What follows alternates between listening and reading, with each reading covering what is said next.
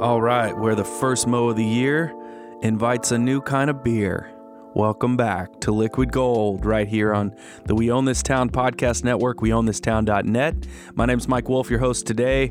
My co-host Kenneth Dedman will be along shortly, and we're bringing in a beer expert today. He ran the incredible beer program and beer list at Kuchny & Keller, a beloved local German, Polish, Eastern European food and drink spot that closed in the Germantown area. What was it, about a year or two now? But phenomenal stuff. You can find Aaron Clemens, super talented chef. He's doing Bill's Sandwich Place now over here in Inglewood, which is incredible. So check that out.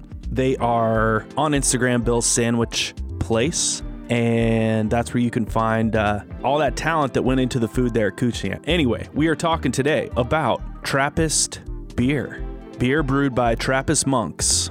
We've got three of the big heavy hitters on tap today that we're going to discuss: Orval, Chimay, and Westmalle. We got Buddy on a Zoom call all the way from Tucson, Arizona. And I was kind of jealous of Buddy being out there in Tucson. It's such a gorgeous area. I haven't been back there for about 20 years now, but had a few trips there that were pretty memorable and really loved that area.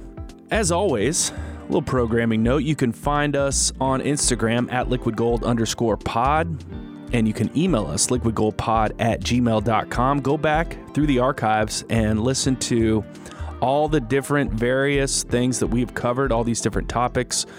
We've covered chocolate a lot lately. We covered Fernet in December. That's a fun one. Our chartreuse episode, our previous episode, was real popular, and we want to thank everybody for checking that out. We got into some mildly controversial topics, such as, are they using artificial coloring in chartreuse? The word is no, but a lot of people say, how on earth are you getting those colors naturally? Well, it could be dandelions. It could be the completely perfect suspension of the compounds in some of these herbs that they use for chartreuse. But go back and check that out. Benedictine was part of Monks of March. Monks of March has been extended into April. This will be our final monk-related episode. We just had to get into these beers, which are some of the best beers available in the world. We are hard at work on the Liquid Gold Holiday Drinking Guide Cheer, which will be out in late October. We're tying up the loose ends on that, so we've been pretty busy with that, and we'll be doing episodes around about every couple weeks or so as we lead up to the summer. Let's turn things over to our conversation with Buddy Buttram and Kenneth Dedman, Liquid Gold's own, about these Trappist beers and why they're so special. All right, it's Monks of March here on Liquid Gold. It is Monks of March extended because it is April, and we've had a lot of monk-related content to get to. Go back and check out our chartreuse episode and Benedictine, and then we've got some cool wines thrown in there as well. Today we're talking beer with a beer meister who had one of the best beer lists that I've ever seen, and it was a pleasure to work with him over at Kuchny & Keller, a beer haven. Mr. Buddy Buttram, how are you, sir? Very good. Thank you, Mike. That was a sweet, sweet intro, and it made me miss not only Kuchny & Keller, but working with you. I know, man. It was so fun, and it was just kind of unexpected. It was just like both of us, all of a sudden we're working together, and we were having a lot of fun doing it. And yep. God, there were so many amazing beers coming through there. But you go way back as well with our homie and co-host, who I need to bring in right now, Mr. Kenneth Dedman. Kenneth, how are you? Hello, Mike. I'm well. We could pretend we haven't been talking on the phone for the last hour and a half. It's funny. Well, while you were waiting on me on it's good to have you to come in here. Yeah, Kenny and me worked together at Merchants. Now, I was wondering about that earlier today because that's how I met Mike. The window of the three of us working at I was wondering. I was going to ask. Oh yeah, it's y'all, a Merchants Vortex. We're here still talking about monks who make things. Basically, it's been a lot of fun to do this series, and really the idea came from the fact that many of us have had at times to live like monks and to live a more silent and more kind of isolated existence. Now, I have had a lot of fun. So later in the show, I will be doing a day in the life of a Trappist monk. These have been, I've heard from some people that it like makes them go to sleep, which I think is incredible. And I'm happy to provide that service. So I'll be giving that day in the life, which I think is fascinating. But we're talking about 3 different breweries, 3 different, the almighty king of the mountain kind of beers here. We've got Westmalle Trappist Ale. We've got Orval Trappist Ale. We've got Chimay. And Kenneth and I have the triple, which is the quote-unquote newest beer that they make. Buddy's got some other really cool things from Chimay. Okay, that's cool because this is the first one. This is their first beer. Oh, that's amazing. Yeah. So that's cool. Oh, perfect. We got the newest, I got the oldest. So these beers are incredible. These are bottle conditioned. They've been made for right around the same way for hundreds of years, sometimes 200 years, sometimes almost 300. Buddy, so we're all drinking Orval right now, and you were running that beer program at Kuchny and Keller when we had like the Orval glass. You've got the Orval glass right there in front of you, those big goblets. We had the Westmalle.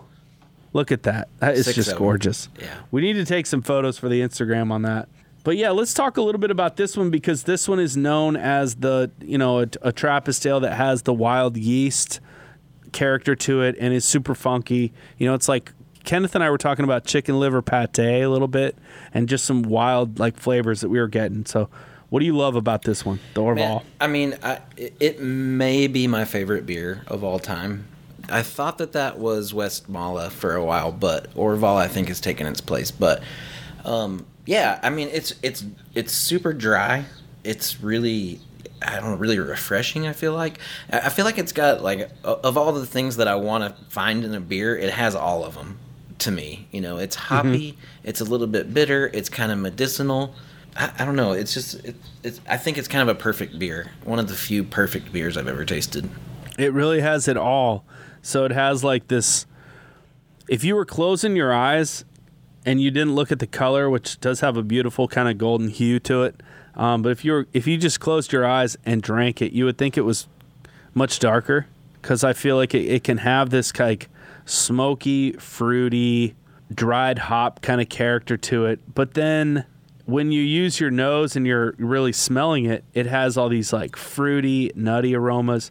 And you're right. It is one of the most complex beers that I've ever tasted. Well, just like bottle conditioned beers, I figure it's a plus if they're made by monks, but like using natural yeasts and bottle conditioning everything makes it like truly unique in a way that like once it's exposed to air, it changes. So your first sip is not going to be necessarily the same as your last sip.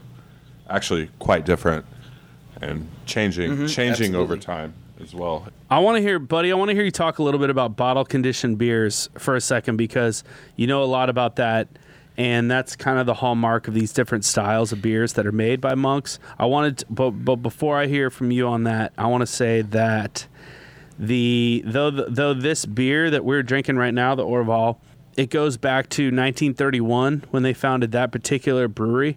But the Abbey itself and their tradition of making beer goes back to 1628. Mm-hmm. And they stopped brewing, it appears. They stopped brewing the beer entirely themselves in 1793. And then there were a few periods over the next 140 years going up to 1931 where they were making the beer, they weren't making the beer. And then a lot of the records fell off, and now it's made by kind of people who live in the town, people who are experienced in brewing, and it's very well respected. But that's the perspective I've got on like the brewery and everything, which is just fascinating. But what can you tell us about bottle conditioned beers, how they're special, how they're different? All three of these that we're talking about here, Orval, Westmalle, and Chimay, are all bottle conditioned, and that just means that like before they ship them out to the market, they add yeast and typically like rock candy sugar to the bottle so that it ferments in the bottle, and they all sit on them for X number of days in temperature controlled storage facilities before they're released. Yeah. Another cool thing about Orval, just because you mentioned so much good stuff there. So, have you ever heard about the supposed story of how Orval, the monastery, was founded? I haven't. No. Do tell. Okay, so I got this. That's why we have you here. Yeah, I got this story from this guy, and I wish I could remember his name. I feel so bad that I can't think of his name, but Sounds like a Tyler. Steve. I don't think it could be. Maybe Steve. Steve actually sounds like it could be right. That was a good guess, Kenny. Bocephus, something like that. Oh yeah, like a West Tennessee Renaissance name. guy. A Renaissance. So Alexander. he's from Atlanta. Sorry. He's actually, I think he's from Atlanta. But it's cool because so first of all, while we're talking about Orval in general, you know the Brick Store pub in Decatur, Georgia? Been there? Yes. Okay. So they're one of the very, very few, I think 20 some odd, like, well, I don't know what they call them, but they're like Orval. They're like sanctioned to have kegs and stuff. Yeah, I know that they're able to carry kegs from these different breweries around the world Right. that no one can get. Right. Because and when I went they're there, like, it was like, you have to have this German beer because this is the only place you can have it on tap or something like that. Yeah, Like, that and they- place and is they have- incredible. Right, they have Orval. They're one of the few people that can get the giant. So they have Orval Day celebration there, which there's a day that you're supposed to get together and drink Orval, and they have the big glasses, the big Orval glasses that hold something like 5 or 6 bottles or something, and you're supposed to just fill it up with all the bottles and pass it around the bar, and everybody just takes a sip out of the same glass, which probably wouldn't be a great idea in this day and age, but That's some pre-pandemic shit. Yeah. We love it. yeah. Well, you know the thing, while we're talking pre-pandemic, so my Orval right here that I'm nearly finished with was bottled on February 9th, 2020. That's great. Yeah, when was yours bottled, So Kenny? this is kind of a pre-pandemic beer. Mine's Kenneth's is April probably the same. Whoa, mine April is- 3rd. April 3rd, Wow, yours 2020. is different. Me too. Damn. Whoa, me too. April 3rd. Buddy has an April 3rd. That's Yep. crazy because I bought me and Kenneth's at the exact same time. Interesting. And so that's almost a year to the date, which is kind of cool. Well, that's just a which is matter another of thing like batches. I bet like when they were like distributing, you had like the case, something out of the case that was split, which is unique. Yep. Unique as And far- yeah, and Yeah. I think it's, to circle back to bottle fermentation, I think that's, if you read right there, it gives you a not only bottled on date, but a best by date, which they recommend, to sometimes age these for up to 5 years. Because of that bottle conditioning, it can just keep changing in the bottle forever. You drink it in 4 years, it's going to taste different than if you drink it in 5 years. And it's a good No, go ahead. business plan to like when you know the variants of just the same batch in bottle, and not just beer but wine or any like distilled spirit in different barrels. Like it's kind of a cool thing to throw in 2 different batches so you can see the variance between the same recipe. Totally. We were noting how dark the bottle is and how that's kind of fascinating with the bottle condition. I loved these bottles because I would use them for syrups and stuff. Yep. But like it's so dark, it's got such a cool shape. The shape of the bottle, it's called a Skittle bottle. And Okay. this is all, man, do you That's practice great. this, Mike? Do you Let's practice this? go. Because this is all going back to bottle conditioning again. The reason that they Yeah. shape the bottle this way is because you're supposed to pour, kind of at a flat angle like this until the beer stops coming out, right? And Right, and so you're perpendicular. Buddy Yeah. right now, as he's pouring the perfect Orval, he's perpendicular Yep. and kind of letting it flow from there. Yep. Right, and okay. so the shape of this bottle is supposed to hold back some of the beer that has the yeast in it that was on the bottom of the bottle, right? So you're supposed to save that. You're supposed to wait, right? And Right. save, that much, an inch in the bottom of the bottle. So because it has all that yeast down there, and so you're supposed to drink it and then swish that all around, pour it into your glass, and drink that yeasty part on its own because it's supposed to be super high in vitamin B. I had They I had say. a college roommate that would I go back. I've still got some. He was a weirdo, but he would go back through the beers that he drank the night before. He drank a lot of crazy. like Belgian ales, and he would, when he woke up in the morning, his first water of the morning was the beers that he drank the night before. It was a very specific. Sounds like college. Well, it was college, but he was. I mean, like, he was one of those rich boys that could afford really expensive beer, and like. He's like, I call this a mantra. I go through and I taste the beers from the night before. It was Stefan, and like we were already making fun of him because of his name, but then like you had to catch him early in the morning to make fun of him for that. Sounds like a legend. He was trying to preach that to us as well. It was like straight up vitamin B, and then years later, you're just like taking nutritional yeast and tossing it in everything in the morning. It's a decent idea. So I just don't want to forget to tell you this story about Orval because it's like the coolest part of it. I think it's like one of the things that makes it my favorite. Yeah. So this story was told to me by this guy. He works for Merchant du Vin, which is the importer for Orval. They import Westmalle also, actually. And he came to just like give us a sales pitch. He didn't have to give us a sales pitch. We already carried the beer, but he just came to educate us about it. And he told me this story, which is really cool. So. The abbey was founded in 1070 originally. That's 1070. 1070. So yeah, that's amazing. Empress Matilda, her husband had passed away, and she's like riding through here to this valley where they cross like a stream, and they come to the stream, and she like stops all the carriages and everything, and they get out, and she wants to like hang out by the stream for a bit, and so she does, and she's running her hand back and forth in the water of the stream, and this ring that her recently deceased husband gave her falls off her finger and into the stream, and she stops there and prays and says, if you God, if you'll bring this ring back to me in some way, I will bless this valley. And so a few minutes pass, and this trout comes out of the water with the ring in its mouth, which, if you look at the bottle, you'll see the trout in the background there with the little ring in his mouth. Oh, yeah. Yeah. I was looking at that. And it's also on the Orval glass here, little trout with the ring in his mouth. So she was she was so oh my God. blown away by this trout coming out of the water with the ring in its mouth that she bought that land, gave it to the church, and they founded the Abbey de Orval on that, and they call it the Valley of Gold or Valley de Oro or whatever. I'm not super up on my French or Dutch or Belgium, but you're down there in Tucson just speaking Spanish. It's all Spanish. Shorthand. Yeah, it's all Spanish. Yeah, so and then amazing.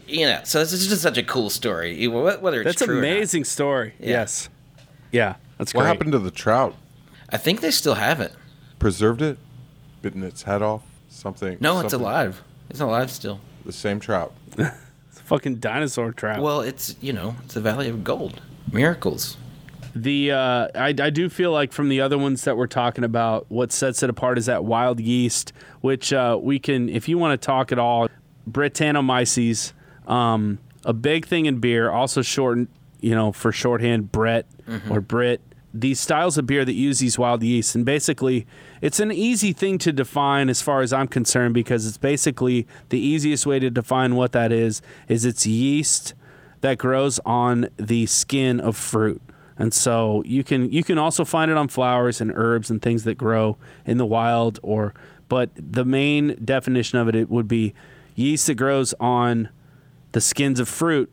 But a lot of different beers that use this. What can you tell us about what you know about like Brettanomyces and their use in beer? Because it's become so much more common over the last 10 years. Yeah, so I think the most important thing to think about with a lot of Belgian beers, whether they're Trappist or not, they all use specific homegrown kind of yeast, stuff that these people made. And they kind of guard it too, right? What's that? Some of them kind of guard the yeast they're using. Yeah. Big time, yeah.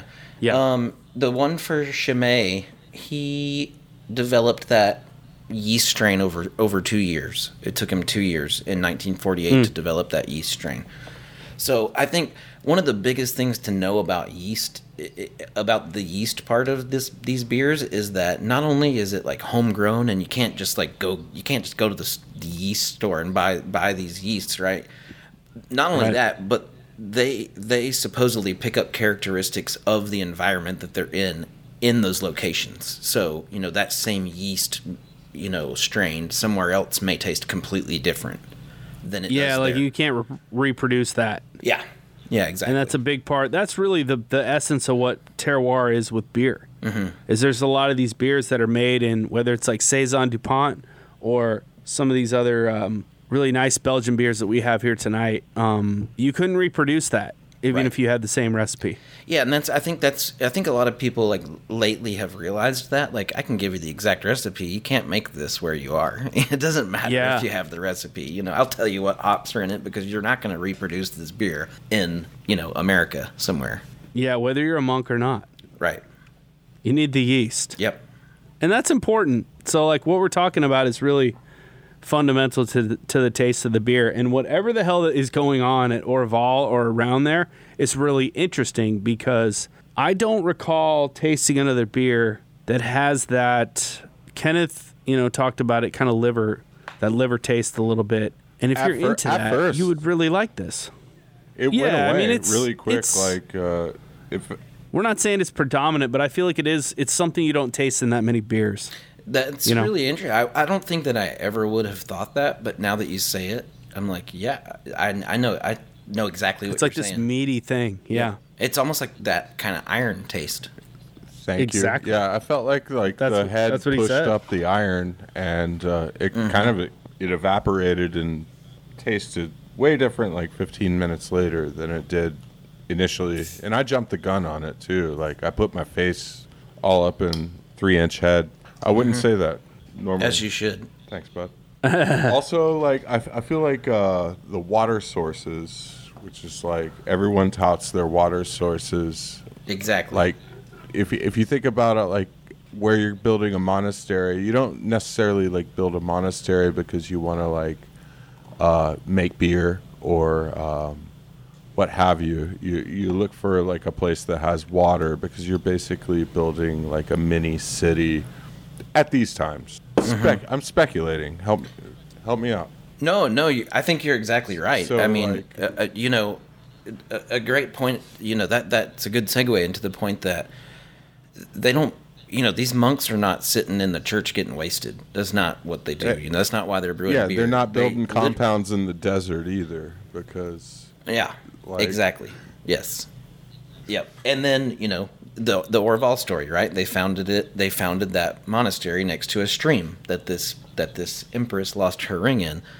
So yeah, I mean, water is essential because you're right. It's not just like this little building where people pray. It's a small city, most likely. And the whole reason that they start the breweries, a lot of these places that brew these beers, they don't just brew beer. They make cheese, they farm, they do all this, all kinds of stuff. And it's all to fund the monastery. And a lot of them, as I'll get into in the day in the life stuff, they're only like 3 to 4 hours outside, or a lot of times they'll do a morning session and then do another afternoon session. But they don't like, they're not out in the fields like for 10, 12 hours. It's like they do a dedicated like 3 hours. It's pretty smart, really. well, we like- definitely. They do a lot of conserving energy. We had mentioned this on an earlier episode that as monasteries sought out lands and eventually brought monks into like their compounds, they also drove the economy of the area by having like a complete regimen of farming and production and carpentry. So in a lot of ways it helped a lot of folks in like a micro level. So like Trappist beer is really great, but breweries near Trappist breweries are pretty fucking awesome as well. Yeah, I mean, the Belgians are just good at making beer. Yeah, they know what they're doing. Yeah. So we should talk a little bit about the one that Kenneth and I have already crushed, but loved, and we all love it, the West Mall. All right, let me... West oh, Mall. Holy moly. Yeah, I mean, this It's a was my Trappist favorite. brewery in the West Mall Abbey in Belgium. They produce 3 beers there designated as Trappist beer by the International Trappist Association. They were founded almost 200 years ago, going back to 1836. They kind of created this triple character or category. They're one of the Yeah. first, or if not the first, The first, to have that distinction of that strong golden pale ale. That's essentially what a triple is. That this beer is like, I would believe if you told me God created this beer. I mean, it's phenomenal. I'm going to open one right now. Let's see. All right. So, yes, and they did create the triple. All right, they coined the term triple, and it was because it was their third beer, and the one before it was the double. So, there's a cool story about that, too, of why they call them singles, doubles, and triples, and quads. So, I've always heard that way back then, when they were first making these beers and they had brew pubs and stuff that people would come and drink at, a lot of people couldn't read. They couldn't read and write, so they would just put 1, 2, 3, 4, up on the chalkboards. Like, this is the first one, this is the second one, this is the third one, this is the fourth one. And they would kind of stick to those categories, whether it be the first, second, third, or fourth one. And that just sort of evolved into single, double, triple, and quadruple. You'd think that, like, double is one level of strength, and then triple is going to be, like, stronger. But it's not necessarily the case. It's not really darker. Yeah, I mean... It's typically lighter. Yeah, well, triples are definitely lighter than doubles. And they could be higher than alcohol, but they don't necessarily have to be, I don't think. But yeah, I mean, one big common misconception, and something that I heard for a long time until I was corrected by people that knew about beer, is that the double is twice the ingredients of the single, and the triple is 3 times the... That's not true. That's not the way it works. It's not just like they're doubling the ingredients and calling it a double and a triple and a quadruple. It's totally different beers, different malts, different hops, different brewing processes. Yeah, they just have a really basic way of saying it's like, it's the second one we made. Yeah. It's the third one that we made and we liked it. And you're like, well, no, it's like, we think it's stronger. It's supposed to be stronger. Yeah. It's like, not necessarily. That's just like... That's not what they're saying. That's how Americans equate things, like... It's probably the most accessible beer of the beer geek beers. That like you're like, your beer geek friend might be like, you have to try this beer. It's so good. But I feel like it's one of those that's got a mass appeal to it that, anyone would be like, oh, okay, I kind of get that this is a different thing. This is delicious. It's got that bottle condition thing we talked about with Orval, but it's the taste of it is cleaner. The malt is like fruitier. And it's like just more kind of pristine. I feel like it's not as it's not as wild and out of control as Orval. Yeah. It's like more restrained and just beautiful. It's like the stained glass painting that Kenneth so ceremoniously has behind him tonight. Amazing painting. Thank you, Kenneth, for... That's not a painting. That is a stained glass window, actually. Decorating. To be honest, I wasn't sure if it was real or fake this whole time. I just... The lighting's weird for me. It looks real, but... Well, I mean, this beer is sweeter than Orval for sure. It's a little sweeter. Yeah. It's higher in alcohol. It's a good bit higher in alcohol. I think Orval, is 6.9. This puppy's 9.5. Well, it didn't... It's sneaky in that way. I thought it was way lighter and, like... I did too. I thought it was way lighter and, like, I thought... I'm looking at it now. Everything about it was a crusher. Yeah. I mowed the lawn, before the storm. Thank God. Damn, wow, first mow for you. Yeah, first mow. I mean, Buddy lives in the desert, but, like, it's a big deal out here right now, Buddy. Everybody's having their first mow. Yeah, there's no mowing going on where I live, I can tell you. Yeah, just a little sprinkle on the dirt and stuff. Yep. And on the cacti. Yep. Dude. It's beautiful there, though, in Tucson. Mm-hmm. Are you loving it out there? Yeah. I mean, the Tucson lacks a lot of what I love in a city like Nashville. Places to eat and places to drink and like just nightlife kind of stuff. But there's places that have their thing here, but it's not like Nashville. Like I used to have a hard time deciding where to go in Nashville because there's so many great places. For everything that Tucson lacks in what I love about a city like Nashville, it makes up for it in its beauty. Like you can't. You've never It is gorgeous. It's insane. It's beautiful. Yeah. I've done some trail running on the trails in Tucson with a buddy of mine who I played rugby with. We were down there and we were still training, so we were like running the trails and all the crazy cactus and the wild pigs and the fucking jackals or jackalope or whatever they are. It was crazy. Yeah. Yeah, It's a very unique area. where I'm living right now, man. You'll see like multiple big game wildlife on your way home, like every day, just about. Wow. That's dope. That's pretty dope. cool. Anybody have anything else on West Mall, the brewery? Do we get into enough there? I mean, Yeah, I think that's about all I got for West Mala. But they do make a triple, a double. so buddy, something to note about these monks is they're not sitting around drinking these triples and doubles. They make their own style of beer for them to drink, a real simple kind of everyday beer. Let's talk about what the monks are actually drinking.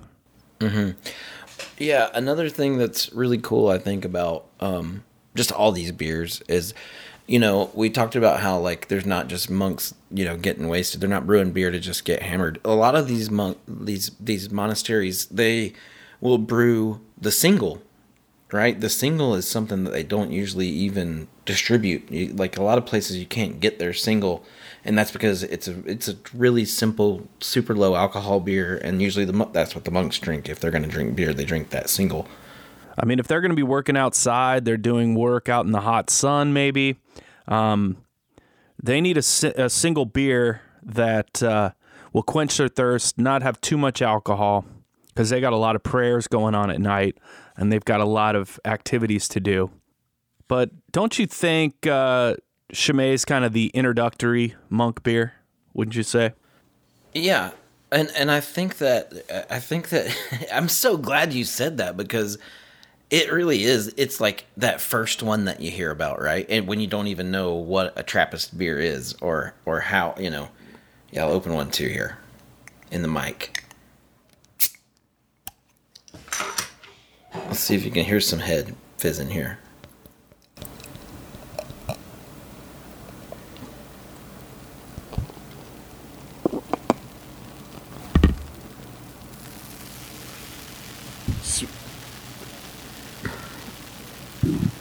Let it play jazz. Why don't you listen to it? Yeah, let's talk about a little bit about these Trappist monks. I just looked up a little bit about Trappist monks and monasteries in general. Just like one of the things that I found that I thought was really cool is that a lot of these, or maybe all of them, I'm not going to act like I'm the expert on Cistercian monks, which are also Benedictine monks, which is what the name Benedictine comes from, which you just talked about recently. And part of being a monk and coming together in a monastery was really about avoiding the crush of loneliness that can happen to all of us at one time or another. At the time that Saint Benedict came along, the monks spent a lot of time secluded, and Benedict was the one that was like, bring these secluded monks together so that they can be less depressed. Right, and there are regulations on Trappist beer. Yeah, well, you probably don't, because it's kind of a bummer. I mean, it kind of sounds like a bummer to me. It's good, obviously, because I think, you can't really do it without some sort of business model.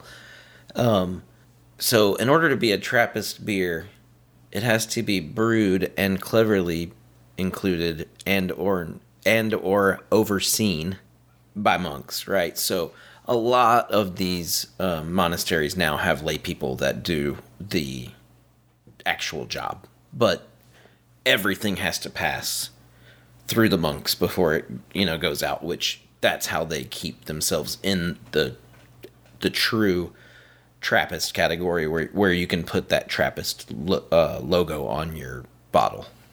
It's like the lamb getting blessed for the butcher. Dark. Yeah. For Easter. Yeah, and where is Chimay made exactly, and what can you tell us about the brewery itself? So Scormont Abbey in Chimay, France, and it was supposedly monks that were fleeing from the Saint Sixtus, which is, I always mispronounce it, Westveterlen, I think is the beer. It's that beer that you can't get anywhere except the monastery.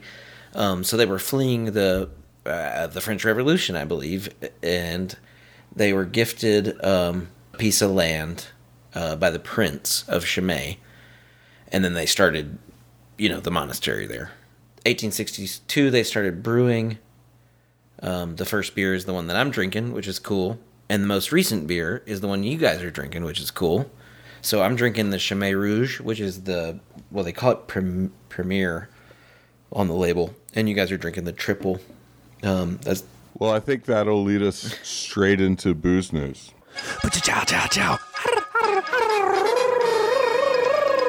Booze News with Kenneth Deadman. An interjection on Monks of April. Brewery owner, Cincinnati, Ohio resident for the third year in a row has gone, as of this recording, almost completed his third Lent, only ingesting beer. Whoa. Beer, black tea, and coffee. Water. Only drinking beer for a long period of time, or with a little water and coffee thrown in. That's the kind of cleanse I can get involved in.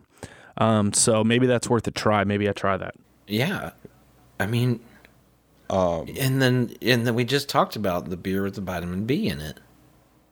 His name's Del Hall. His name is Robert Paulson.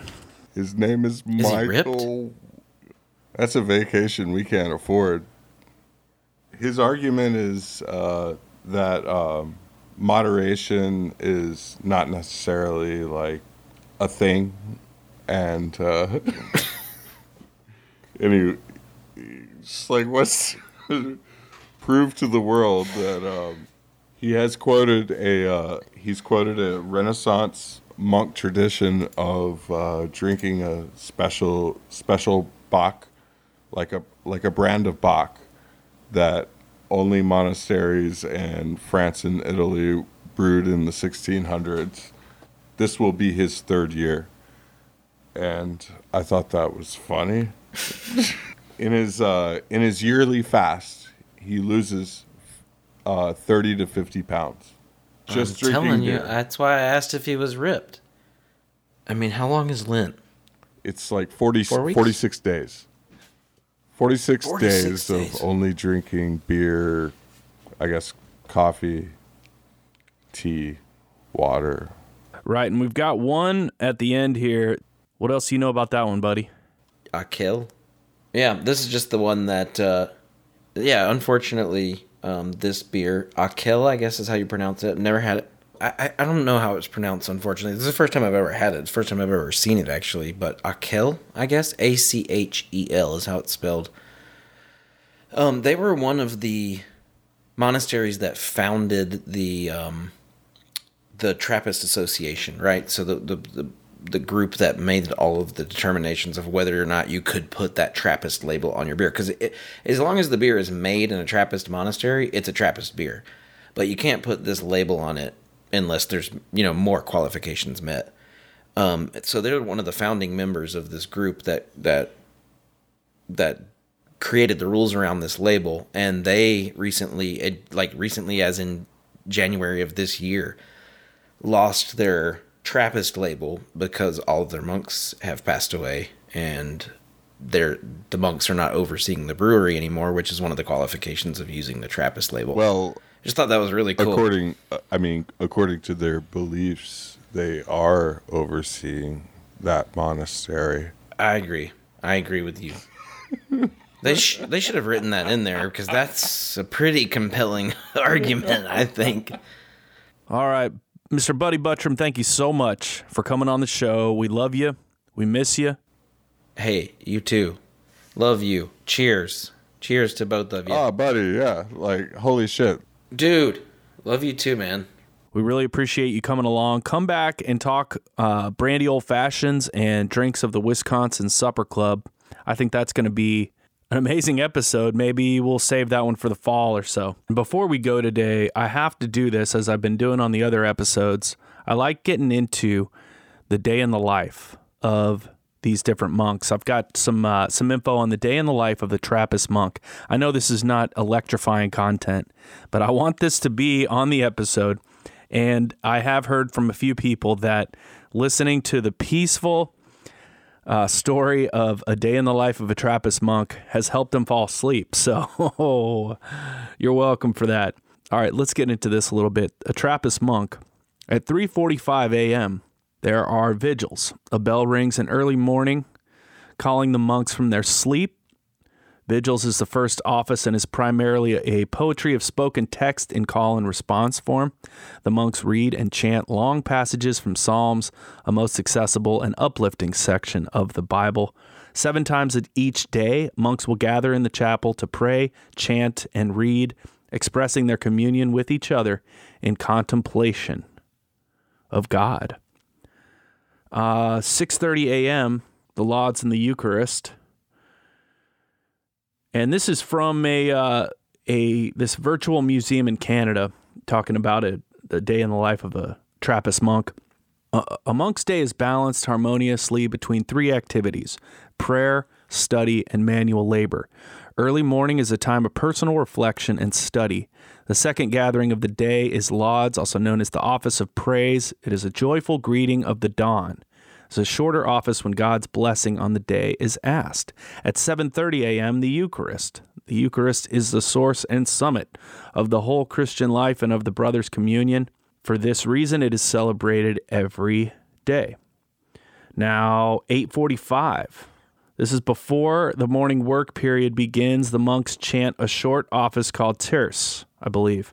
I might be mispronouncing that. Even in tasks of manual labor, when simple enough, can provide a meditative opportunity where each moment, each action is offered as a gesture of prayer. In this way, prayer occurs throughout the day. So this is like some Zen kind of monk stuff going on here.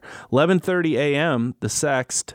The office of the Sext occurs after the morning work period, which consists of tasks such as gardening, preparing foods, and building projects.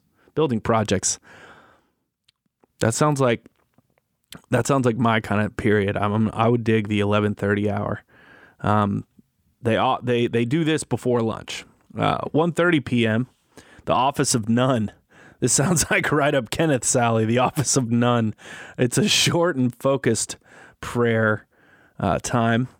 It sits in the middle of the day after lunch and before the afternoon work session. Monks reflect on the reading of the day, which highlights the great value of humble manual labor. 5:05 p.m., the Vespers, as we've talked about with some of the other monks that we've discussed. On Monks of March, the working day is done and it is time to give thanks to God. After each office, the monks leave in procession in rank from when they entered the monastery. First the abbot, then prior, followed by the sub-prior, and the rest of the community in order of seniority. 7:45 p.m., the Compline, the special evening office. The primary chant, Salve Regina, is sung in unison and in Latin. It is a beautiful melodic break from the simple chants throughout the day. It is sung in a darkened chapel with only a candle lighting the statue of Mary with the infant Jesus in her arms. Mary holds a place of great importance in the life of the Trappist monk. So that's what I've got. That's kind of the day in the life there of one Trappist monastery.